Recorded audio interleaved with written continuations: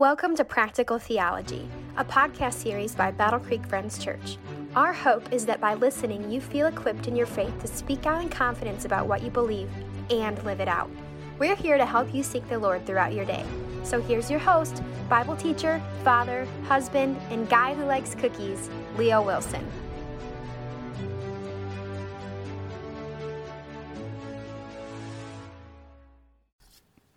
Hello and welcome to episode 8 of Practical Theology. Today we talk about God's view of race, slavery, and culture. So before we begin, the biggest battle we'll have here today is the battle between emotion and reason.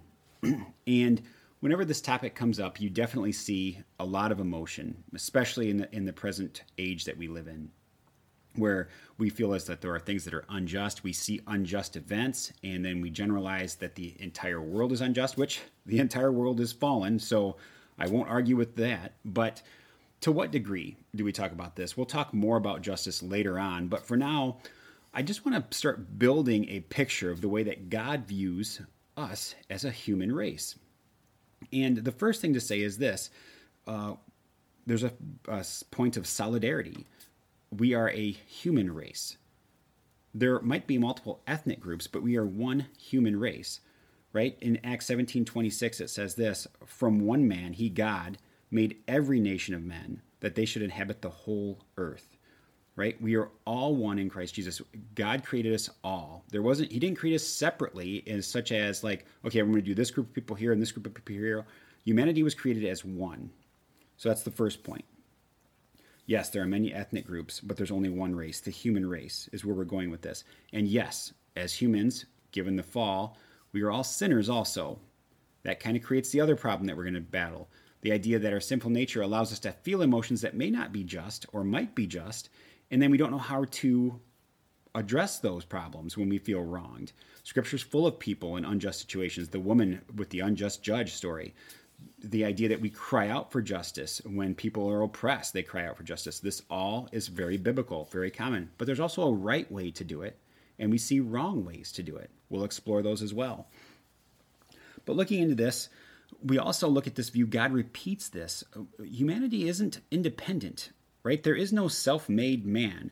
None of us lives to himself. Romans 14:7-8 gives this idea. It says, none of us lives to himself. It also says, none of us dies to himself. Then it makes this summary statement, we belong to the Lord. No one is completely independent. Woman was created from man, and yet man is born of woman. 1 Corinthians 11:12 gives this impression where there are just no self-made men, right? Every man has a mother. The whole human race is dependent on something. Both the idea of procreation, but also on the idea of the Creator, God. So with that, we're going to start to transition into the idea of the slavery as a concept in both the New Testament and Old Testament. As we begin talking about this, we'll look at the New Testament account first. I think it's important to know that in either case, what we have is not the traditional United States antebellum South form of slavery.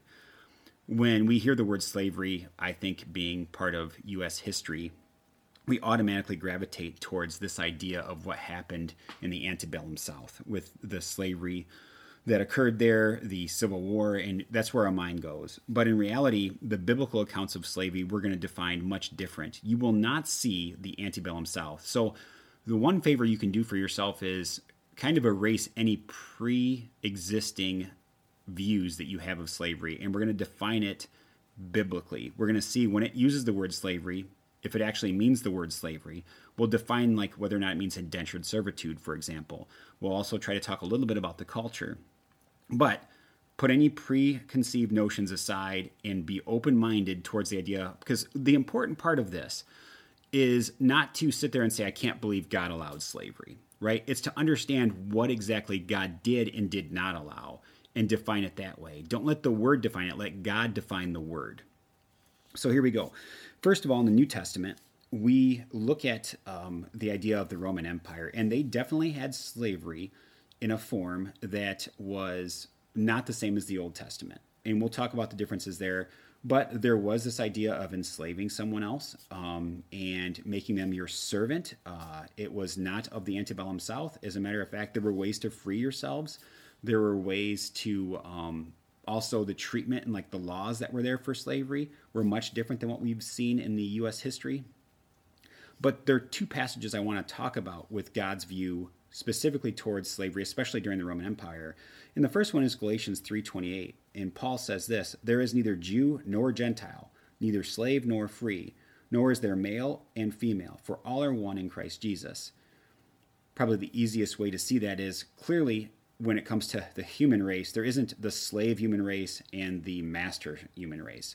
That's not what God intended at all. As a matter of fact, Paul argues with that. Even Jewish and Gentile, God's like, there isn't the Jew race, nor is there just the Gentile race. He's still saying, look, I understand there are differences among people, but in the end, you are all hopefully part of Christ Jesus. In this particular one, it's about like the church and coming to Christ, but in the idea of humanity and creation, we're still all the human race. So this supports the prior point I was making earlier. How about this part here in 1 Corinthians 7:21 through 24? "Were you a slave when you were called? Don't let it trouble you. Although if you can gain your freedom, do so. For the one who was a slave when called to faith in the Lord is the Lord's freed person. Similarly, the one who was free when called is Christ's slave." Think about that point right there. Talking about when you're free to be Christ's slave. Well, if you just want to look at the words, it's like, oh, that sounds horrible. As a matter of fact, if some people would say that doesn't preach well to an antebellum South crowd, like as soon as you say you're the Lord's slave, it's like, that's not pleasant. Right. It's because that's not the way he meant it. That's why we need to define it this way. So apparently, this is actually a good thing. If you were free when you were called, you are now Christ's slave. This is an idea of being his servant, about bowing the knee. Once again, not so popular of a sentiment when it says like, well, you're going to bow down to somebody. Yes. If he's Lord, if he's the creator of all things, yeah, we will. Let's continue on in verse 23 there. "You were bought at a price. Do not become slaves of human beings." That's a great point. When we think about that idea of slavery, we have employers. We have families that we enslave ourselves to. Now, you don't have to use that word. You can say that we serve. But that's the point of what we're talking about here. We don't want to, just because a word is dirty, we don't need to just sit there and say, well, every time it's used, therefore it's dirty. We need to find out how the word is being used in the context it's being used. So far, it looks like here to be a slave is to be a servant of the Lord. Brothers and sisters, each person as responsible to God should remain in the situation they were in when God called them. Note, though, at this point, the Roman Empire had institutionalized slavery, and Paul knows this, and he's battling through it. So he's like, look, there's a right way to be a slave, and there's this other way to be a slave, and you should try to be free there. But when it comes to Christ, you should be a servant of the Lord. So he's contrasting these two ideas. I think it's a good picture to paint. I think it makes the idea of like, well, free means I can do whatever I want. Well, kinda. It depends on if you're truly free, especially when it comes to religious aspects, like of God. To think of yourself as free means something totally different when you're just thinking about yourself versus when you're thinking of others. So now we transition over to the Old Testament. One Hebrew scholar wrote this, that there was no Hebrew word or vocabulary containing the word slavery. It was only servanthood. So what we're going to do is look through some passages that concern slavery in the Old Testament. And I'm going to read them, and I want to point out how these defy really our cultural understanding of slavery. So the first one is this, Deuteronomy 15:12 through 18. "If any of your people, Hebrew men or women, sell themselves to you and serve you 6 years, in the 7th year you must let them go free." This was called the year of Jubilee, by the way. And this was a common thing. So you had to free your servant after that time period. Going on to verse 13. "And when you release them, do not send them away empty-handed. Supply them liberally from your flock, your threshing floor, and your winepress. Give to them as the Lord your God has blessed you. Remember that you were slaves in Egypt, and the Lord your God redeemed you. That is why I give you this command today." So 2 things there. One, not only were you going to help them and free them, but you were also going to set them up to succeed. You were going to provide for them so that it wasn't just that nope, you're on your own now, you got nothing. You were actually going to bless them as though they worked for you. You would give them the blessings that you received through their hand. This is a lot like profit sharing in a company. When you are encouraging your employees by what they did for you, that I will also bless you. So they give out of the blessings they received to help that person start off. He also comments about how they were slaves in Egypt, which is a constant reminder for them that, hey, remember when you were enslaved in Egypt, when you were oppressed? We never want to do that to anybody. And I want you to always remember that. So don't do it like that. When you were freed from that, that should be your example about how I rescued you. You should also look at that as a way to help and treat others. Verse 16 says this, but if your servant says to you, I do not want to leave you because he loves you and your family and is well off with you, then take an awl and push it through his earlobe into the door, and he will become your servant for life. Do the same for your female servant. Do not consider it a hardship to set your servant free, because their service to you these 6 years has been worth twice as much as that of a hired hand, and the Lord your God will bless you in everything you do. So we see this idea of putting an awl into the ear of the person if they want to stay for life. And that doesn't sound particularly pleasant, but I would bet that it's a lot like ear piercing. I don't think that's a pleasant experience either. But I think in the symbolism of it, the idea of becoming a servant is important. The idea that it was so well there that you didn't want to leave. Would you ever define that as your understanding of slavery? But yet these people did. So they definitely didn't look at slavery as slavery. Maybe if it was just like a servant. And I can imagine this. Imagine that you don't have any responsibilities about worrying about your crop or worrying about how to provide a shelter for your family. Imagine you find this guy that you're working for, and he's been your owner, if you want to call it this, for 6 years. And you're like, man, I've got food, I've got shelter, I've got community, I've got people taking care of me. I don't want to leave this. And I don't mind the arrangement. I'm good with it. And you decide you want to stay. God says, yeah, let them stay. And there's a way to do this. This is a formal thing. I think that's not slavery at all. As a matter of fact, what you'll start to see through all of these is God has a welfare system. God developed the first welfare system where we take care of people. And if people are indebted, if people can't pay their debts, yes, they're going to owe you. And yes, you don't get to sit there and say, oh, I'm declaring bankruptcy. No, you have to pay your debt. And they're going to find ways to work through this. But yet they're still humanitarian in a sense. Like they're still providing for your fellow human while also working out the relationship of the debt. Well, let's continue on. Let's look at what Job 31:14-16 says. And notice when we read this, position means nothing. Notice also the equal sense when it comes to justice. Here we go. If I have denied justice to any of my servants, whether male or female, when they had a grievance against me, what will I do when God confronts me? What will I answer when God called to account? Did not he who made me in the womb make them? Did not the same one form us, both within our mothers? That's a great summary of everything we've talked about so far. This idea that we're all one, that we're all dependent on our mothers and God. And I think the very first part there, what I want to point out the most is, he says, look, if I do any of these things to my servants, won't God judge me for that? So he's not treating them lesser. As a matter of fact, he's treating them as an equal. And that really makes it tied to the idea that when God sees him, he's expecting that he treats a fellow human as he was treated himself. So Job, with the culture that surrounds him, sees servants as just a different position, but still people, and the responsibility he has to treat them as such. Okay, let's look at Exodus 21:20 and 21. This talks about the treatment of a slave, and I think this also starts just to define more and more how there is this definition that is not antebellum South, that is also a idea of a welfare system and how to work in a culture. It says this: anyone who beats their male and female slave with a rod must be punished if the slave dies as a direct result. But they are not to be punished if the slave recovers after a day or two, since the slave is their property.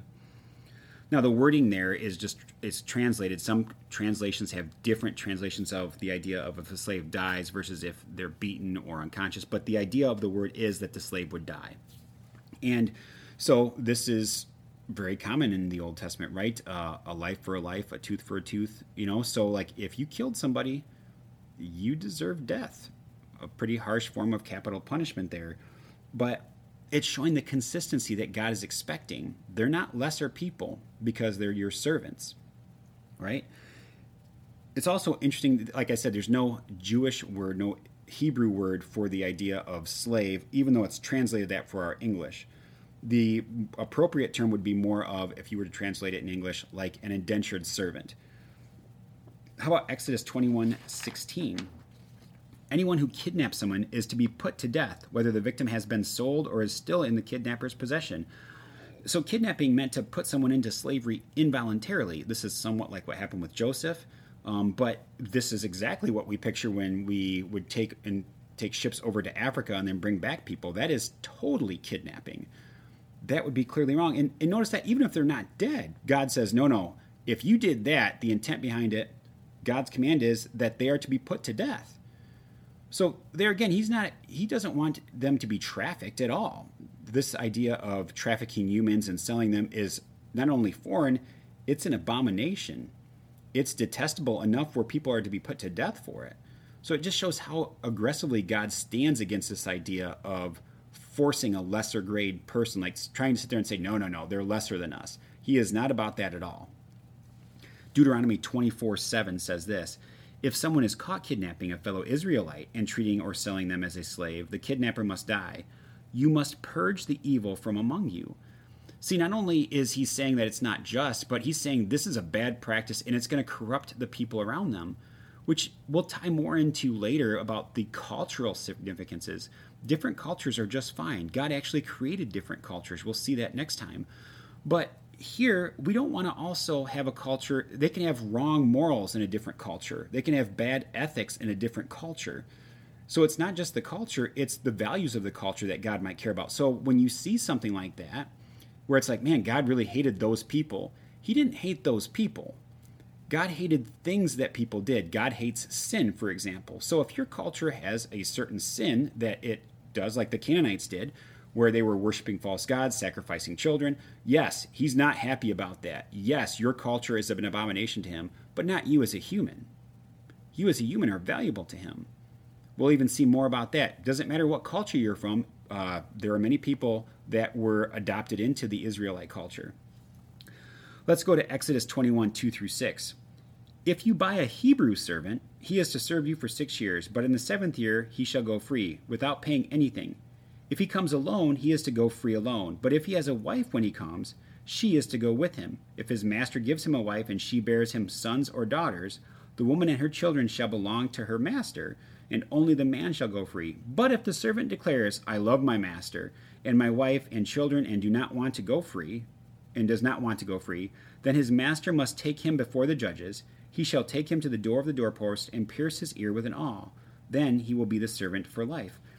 This sounds a little harsh at first, but when you think about it, this is also the idea of a welfare system. And if a man was single when he came, then he was supposed to leave single when he came into the indentured servanthood.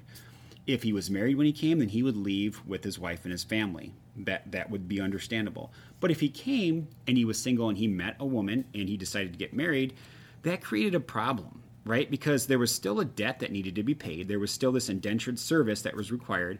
So you couldn't just marry out of it, like marrying to get citizenship, for example.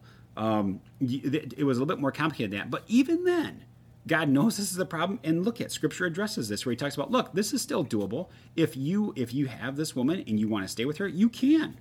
You go to the judges and you're like, nope, I'm going to stay here. This is our family now. This is how it's going to work. And just like we saw before, this could be a very beneficial system for the culture, for the group. So just once again, you see how compassionate God is towards the people who are in need. And he has this idea of supporting them in need and telling people, like, look, you cannot take advantage of people in need, because he knows that's easy to happen. They have no means for themselves. You can totally take advantage of them. So he sets up all of this Scripture to defend those rights, to keep them, in one regard, what we would call free, but at the same time, servants.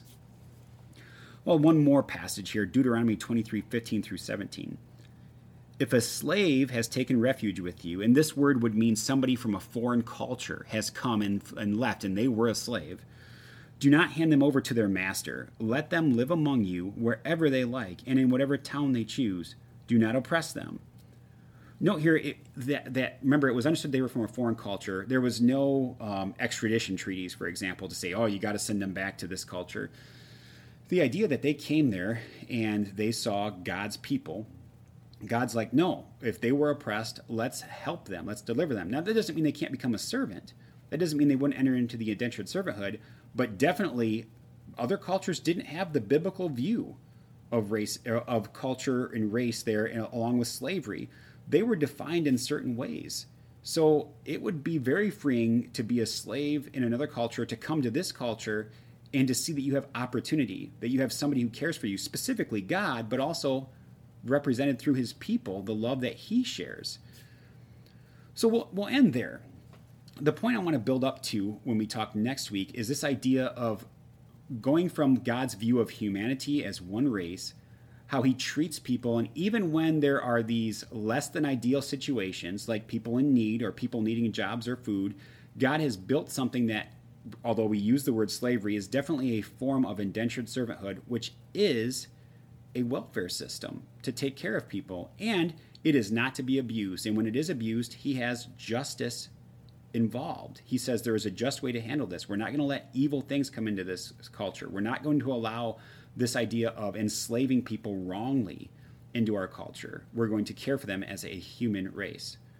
So until next time, go and see people like this. Go and live out the fact that we are all one human race.